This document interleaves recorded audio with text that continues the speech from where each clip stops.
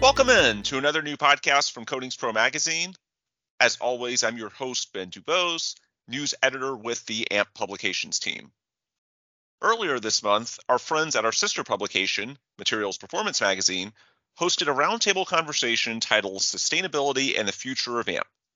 Carrie Cole, the editor of MP, was the host, and the guests were Sandy Williamson of Williamson Integrity Services and Cal Chapman of Chapman Engineering.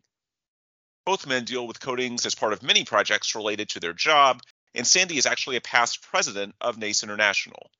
Both men are actively involved in a leadership capacity within AMP as well. With all that in mind, their conversation is certainly of relevance to our audience here at Coatings Pro as well, so I'm going to play that back for today's episode. It will start with both Cal and Sandy introducing themselves, and then the questions will come from Carrie. Here's Cal. My name is Cal Chapman. I have a business called Chapman Engineering Incorporated. We're based in Texas in the United States. I'm celebrating 35 years of leading this business as of this month, October. And I guess I can say I'm very proud of that. And I've also proven for one thing that I'm very stubborn.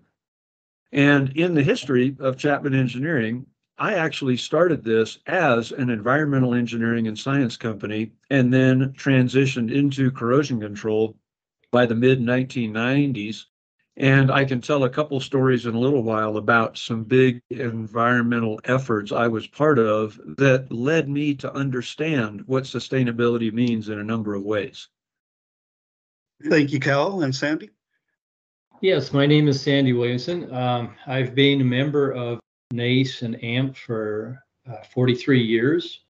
I had the privilege of being president of NACE International back in 2016-17. And I've been active in the oil and gas, offshore, onshore, downhole plants and pipelines, and more recently, geothermal and lithium production, which I'm really excited about. More specific to what we're going to talk about today, I started a TEG back at the time in NACE, a technical exchange group in material sustainability quite a few years ago. And we're going to, as Cal mentioned, we're going to talk some more details, but I ran a technical program for the Canada Area Conference on Material Sustainability and the Circular Economy back in 2019. So I've been quite active in the sustainability space for the last few years. And as we're talking about sustainability, how do you define sustainability and what ways is it affecting business in your segment of the industry? Why is it so important? Cal, I guess we'll start with you again, please. I will grab the talking stick. For me, I'm one who tries to describe sustainability in a number of different ways, a number of different settings, because everybody in whatever their industry might be, their business might be, even their lives might be, will define it somewhat differently. So to me, sustainability means you're going to maintain something so that it has a lot of reliability, something I as an engineer love to talk about. And it also doesn't pose unintended negative consequences. I'll start with that and see what Sandy wants to add to it. Well, first off, I think what's important to underline, Carrie, is that as corrosion practitioners or professionals, we really are part of the sustainability space already. But I want to throw out there, I guess, the definition that was brought up by the Brundtland Commission back in '87 to the United Nations, because I think it still is relevant, even though it's talking about sustainability in a broader sense. But that is that it's really development that meets the needs of the present without compromising the ability of future generations to meet their own needs. And that's really what we're trying to strive, and particularly within AMP, focus that really on the use of materials and protecting them through corrosion management and so on. And as far as ways that it's affecting our industry and so on, I think most companies, I'm more involved in the energy sectors, and I think most companies today are actively discussing ways that they can make their operations more sustainable. I think everybody recognizes that, and there's a growing recognition that following sustainable practices has a significant return to their economic bottom line, which I guess is really important for any company that's in business. That's right. Very good. Thank you. So with AMP, we have the AMP Sustainability Task Force and other initiatives coming down the pike. There's a Sustainability Symposium and Expert Panel session at the AMP 2024 conference. What else do you know of being done at an association level to help with this initiative? Well, as you said, and this goes back to my time in when I was on the board. The AMP board has clearly recognized sustainability in their mission, and as you mentioned, they've now formed a task force to regularly report back to them what's going on in the association. What are the different activities, and are we furthering that mission? Again, I've got the privilege of chairing the symposium coming up in New Orleans at the annual conference, where we're going to have a half day on material sustainability. I'm just in the process of reviewing papers with our reviewers right now, and we've got a good full morning of papers. And then we didn't want to just leave it with peer-reviewed papers, although they're very, very important. We wanted to have the opportunity to bring in a number of industry leaders and association leaders for a forum and panel in the afternoon. So we're going to kind of make it what I might call a sustainability day on the Monday at New Orleans. So we'll have a 2-hour panel in the afternoon. We're going to kick that off by giving Hongwei Wang, who's been leading the writing of SP 21466, which is a standard on material sustainability. I've been quite active in that, and we, I think, are producing a standard in very good time. It should be finished by this year, and with the plan that we can actually have it out and circulated, and let Hongwei introduce that as part of the panel, which I think really will show those attendees how AMP has embraced sustainability. But then and again, as part of a panel, we'll be bringing in speakers from around the world and let them chat about what sustainability, kind of like, I guess, our podcasts, like what the sustainability means to them, and then still leave an hour for discussion and so on. So lots of activities planned, and I think it's going to be front row and center at the conference in New Orleans. Excellent, Sandy. Thank you. And Cal? Oh, Kerry, I've got several points. I'll try to interweave with what Sandy just gave us. I will be a bit player in that morning session in New Orleans with a presentation about how cathodic protection on metal assets submerged or underground, that is a sustainability practice when it's done properly. And I'll also speak, I've been working with the materials performance staff on a number of things over the years, and my tendency is to tell stories, studies of basically how not to do things. Let's look at the ways people have done things incorrectly. Let's look at ways budget has been wasted. If you're wasting budget, that is not a sustainable practice. And so for me, the lessons learned, the case studies showing people some better practices to incorporate is really, really important. And actually, Don Eden and I had an exchange back in, it was either a Tampa board meeting or the Denver board meeting, where we both emphasized how if a company is going to teach sustainability practices within its own organization, it has to drive that teaching all the way out to the people in the field. It's one thing to talk about it.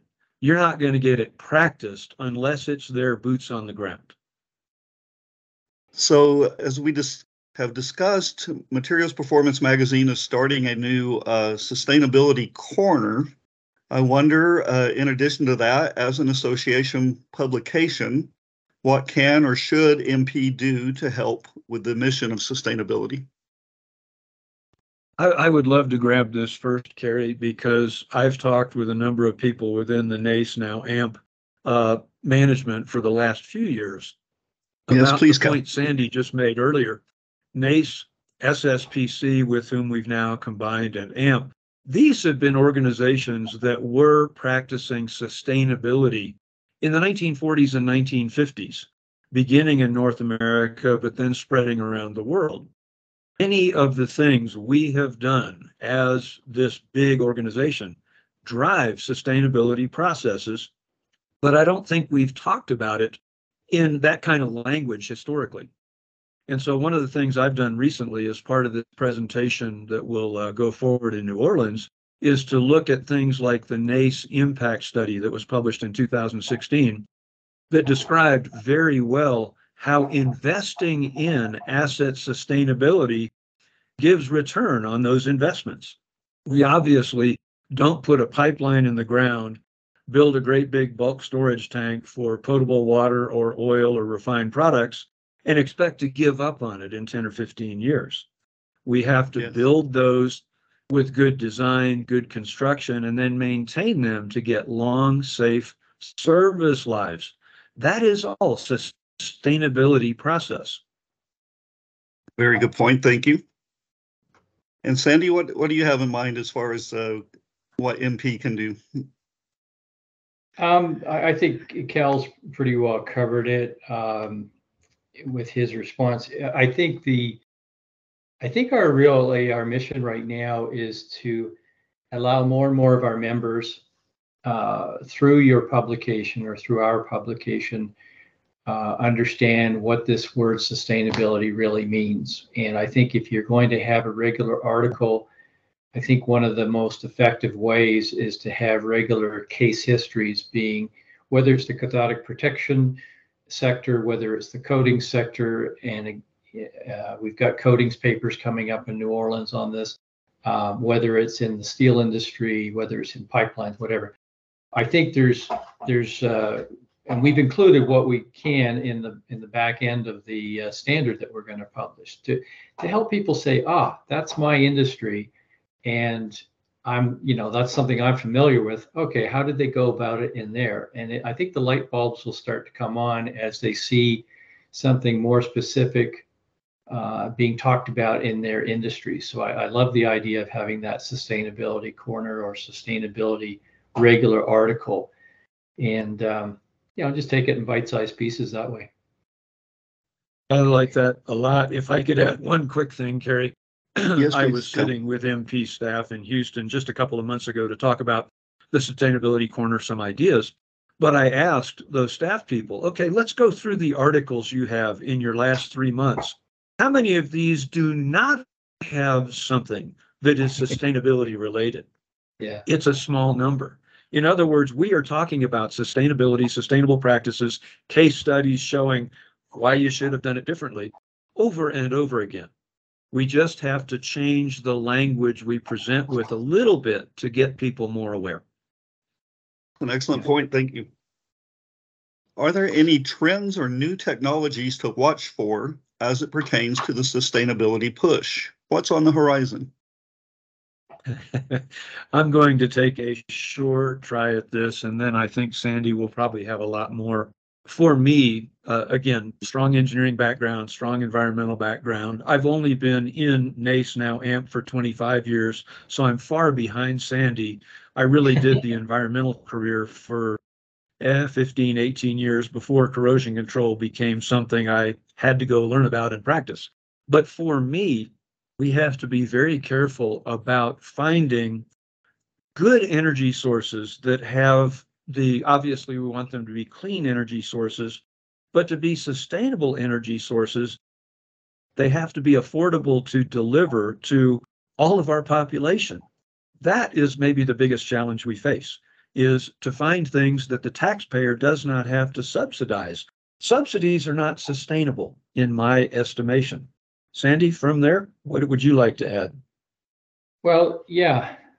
So this, to me, is where the service and the supply companies come in. And, we're hopefully going to talk about that again more in New Orleans. But when they take a closer look at the ingredients that they use in their product or service or how they go about it, that's what we're really asking.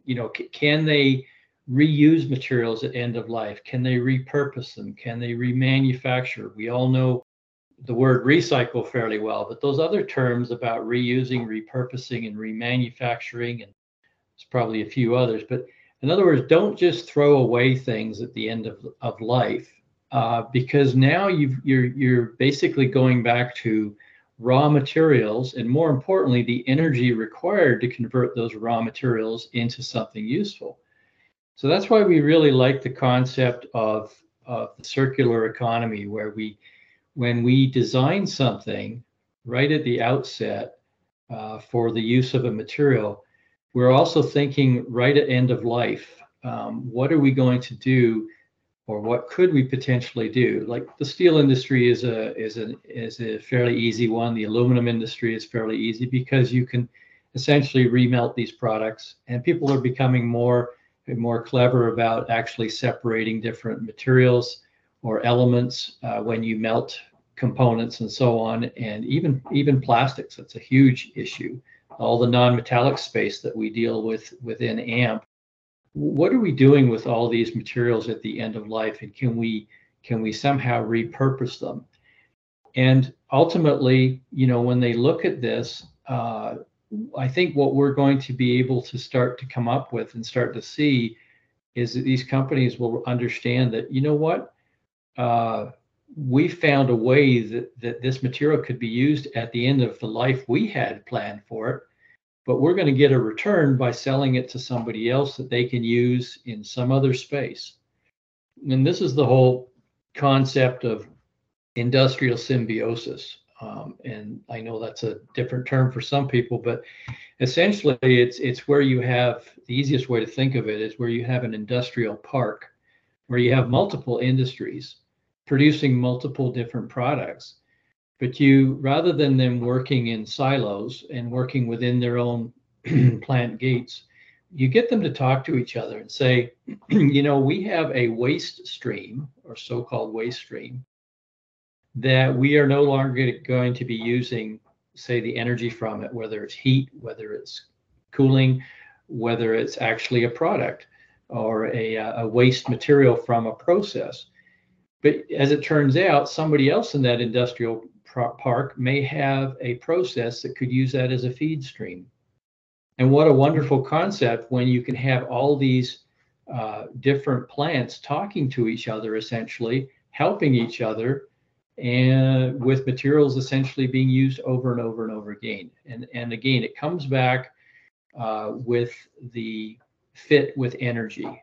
And the world is challenged with energy and finding ways to supply electricity or energy for these processes. But there's a massive amount of energy used for making raw materials. Anytime we can get away from that and harvest the energy that's already been put into some of our materials by using them over and over again in the circular economy idea, I think the companies are starting to recognize lots of different opportunities there. So I think that's a really good, I think a really good space for AMP to play into.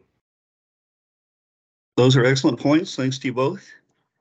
And I wonder, as we're talking about sustainability, it comes to mind to me that a lot of people in the general public might think of oil and gas, for example, as sort of a polluting industry.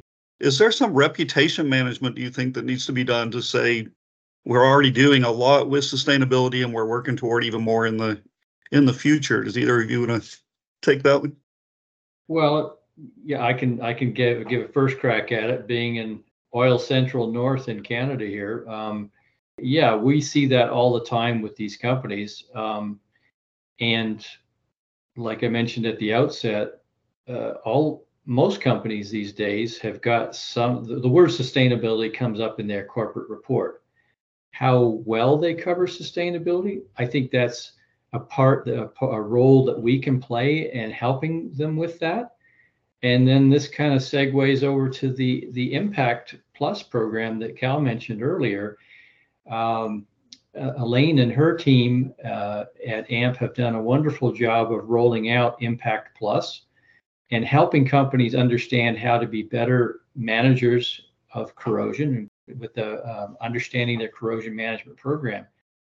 But what we did in the cost of corrosion study in Canada, when we essentially sent out questionnaires to companies a couple of years ago, we on corrosion management to allow them to better understand what their practices are. We actually tacked on 10 more questions in the sustainability space.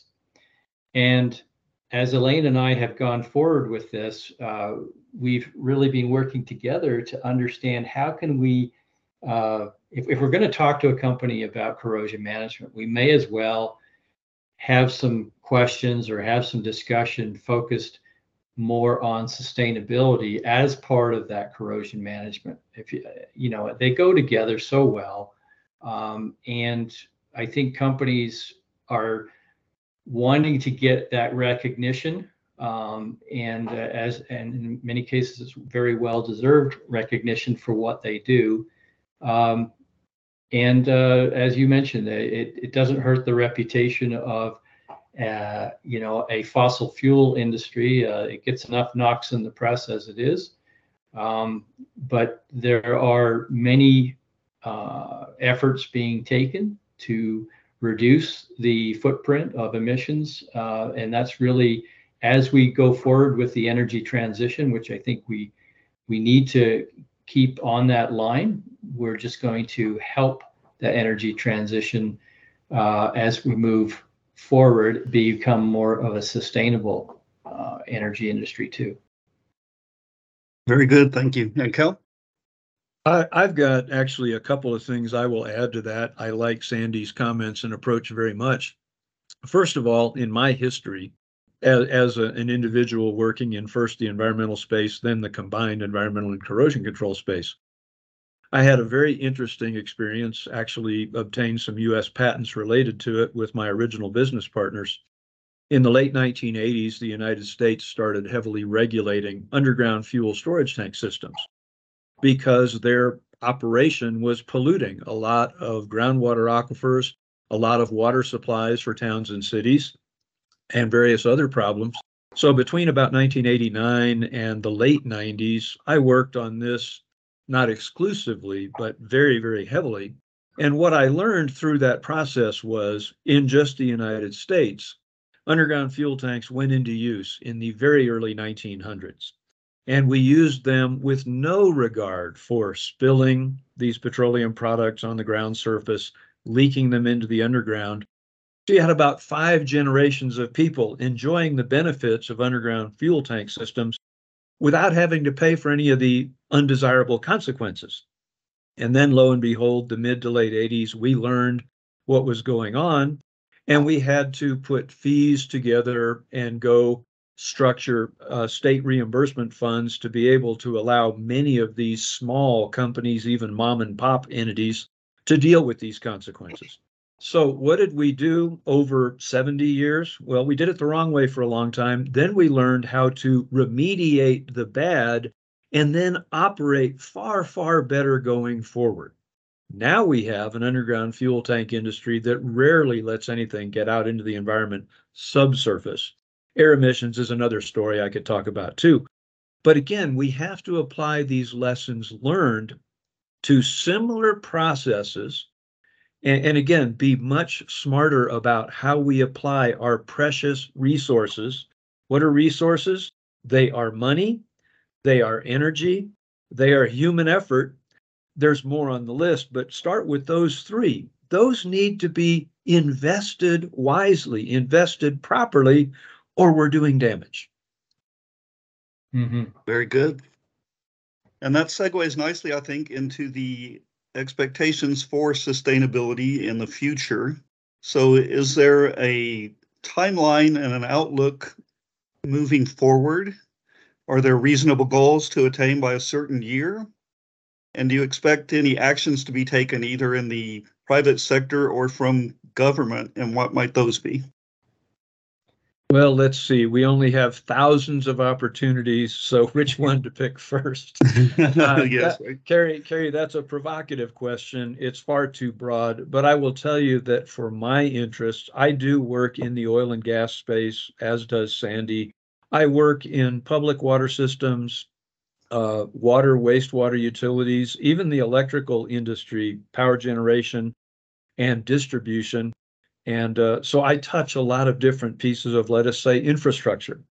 For me, the investment in our pieces of infrastructure, you can drill down to the community level, then you can go up to the regional transportation of people and automobiles and loads on trucks, railroads, you can go to water, wastewater.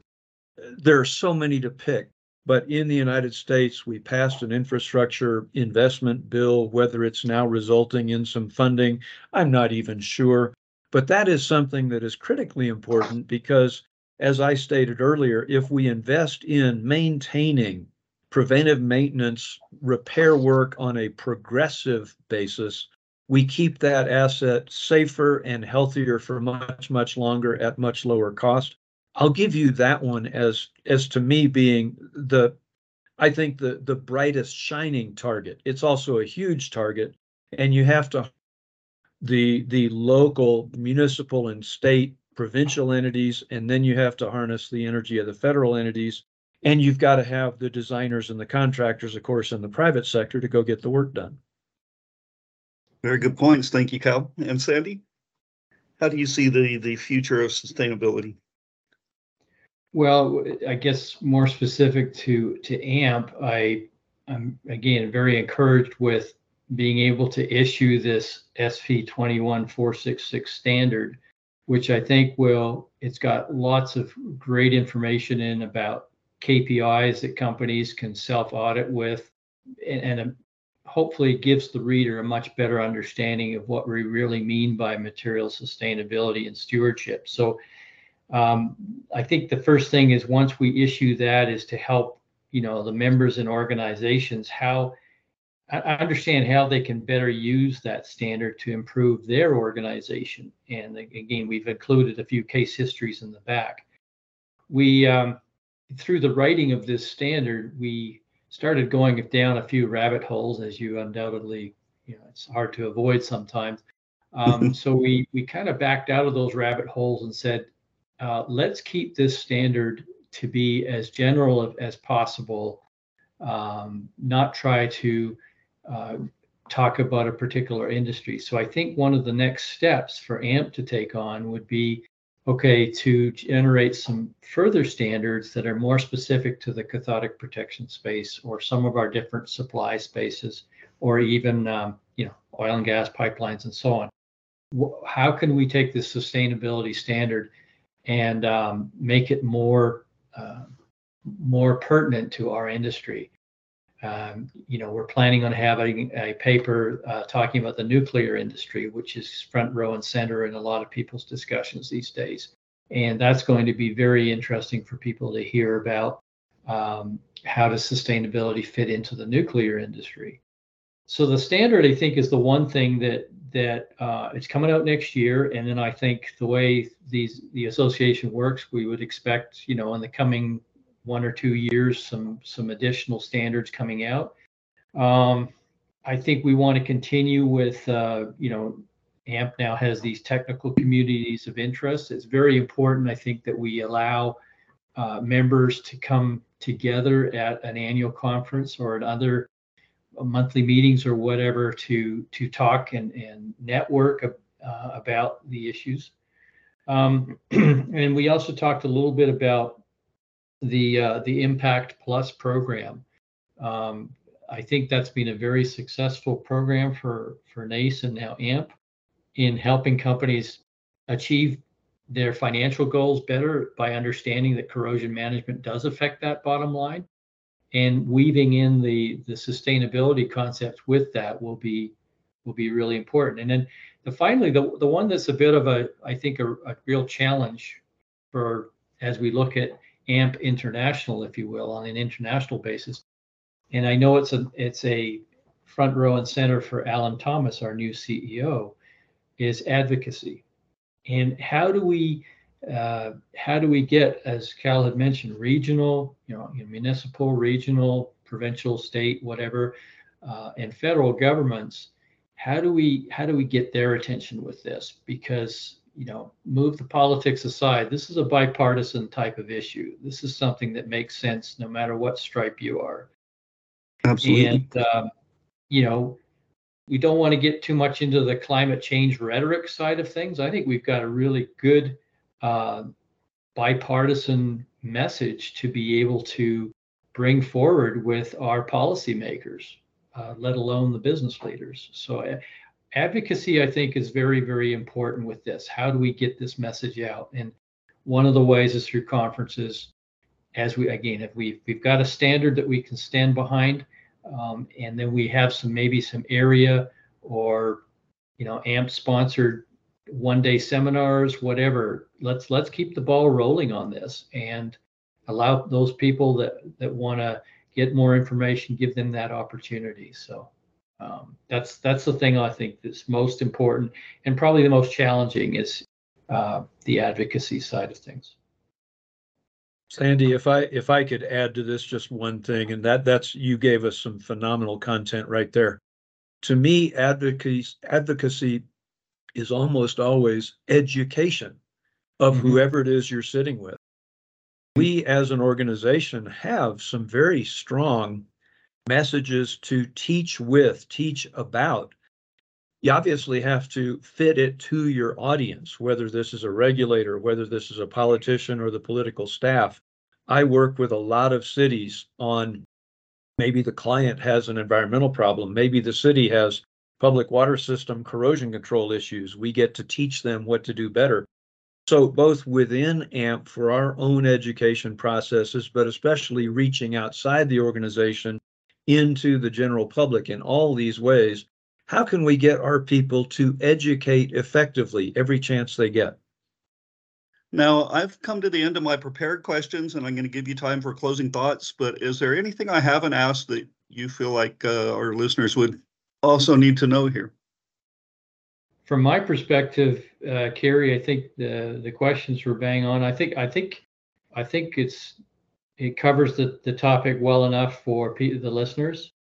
And from my perspective, it's from a closing thought perspective is get involved. AMP's been a wonderful organization to network with and to learn with over the years for myself, and I know for Cal as well, and our membership. So I'm looking forward to seeing people and hearing their sustainability stories at the venues that we have coming up in New Orleans. And I think we just, the more opportunities we've got to get together and share, the more we're going to make progress on this. I would give emphasis to one point I touched on earlier, and that is for every person in every job, make your budget, get the work done effectively, cost effectively. You're not going to get the second amount of money to redo what the first amount of money was supposed to do. And yet I see this happen time and time again. If you're going to let somebody waste your money, that's not a sustainable practice. All right, so I'll give you a chance at this time to give any closing thoughts, and in particular, looking for a call to action. If our listeners want to know more information, is there someplace you would direct them? Yeah, as I mentioned earlier, I think the call for action is get involved with the technical community of interest that we have established on material sustainability. We're going to have a half a dozen excellent papers covering coatings, CP, nuclear, inhibitors, and so on that will be issued as part of the proceedings.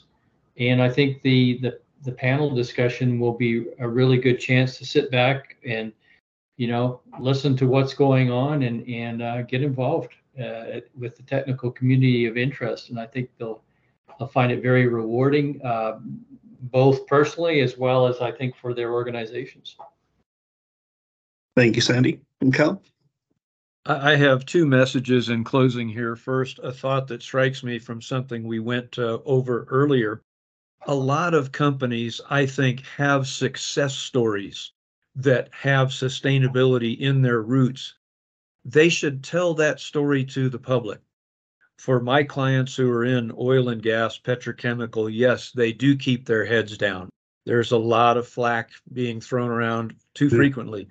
I think they do have successful operations, improvements in operations. They could advertise, they could show we have accomplished a more sustainable process, practice, whatever. I think that would be a great positive message for them to put out. That's one. Sandy emphasized how people should be getting involved in the technical communities at the conferences. And I'll just re-emphasize, we have to educate one another and learn from one another about both our successes and our not successes. Let's learn from the mistakes, but let's also learn from the positive things being done. Excellent insight there from Cal Chapman of Chapman Engineering and Sandy Williamson of Williamson Integrity Services. If you want to reach out to either of them, they're easily searchable on LinkedIn, and that would be my advice for where to start.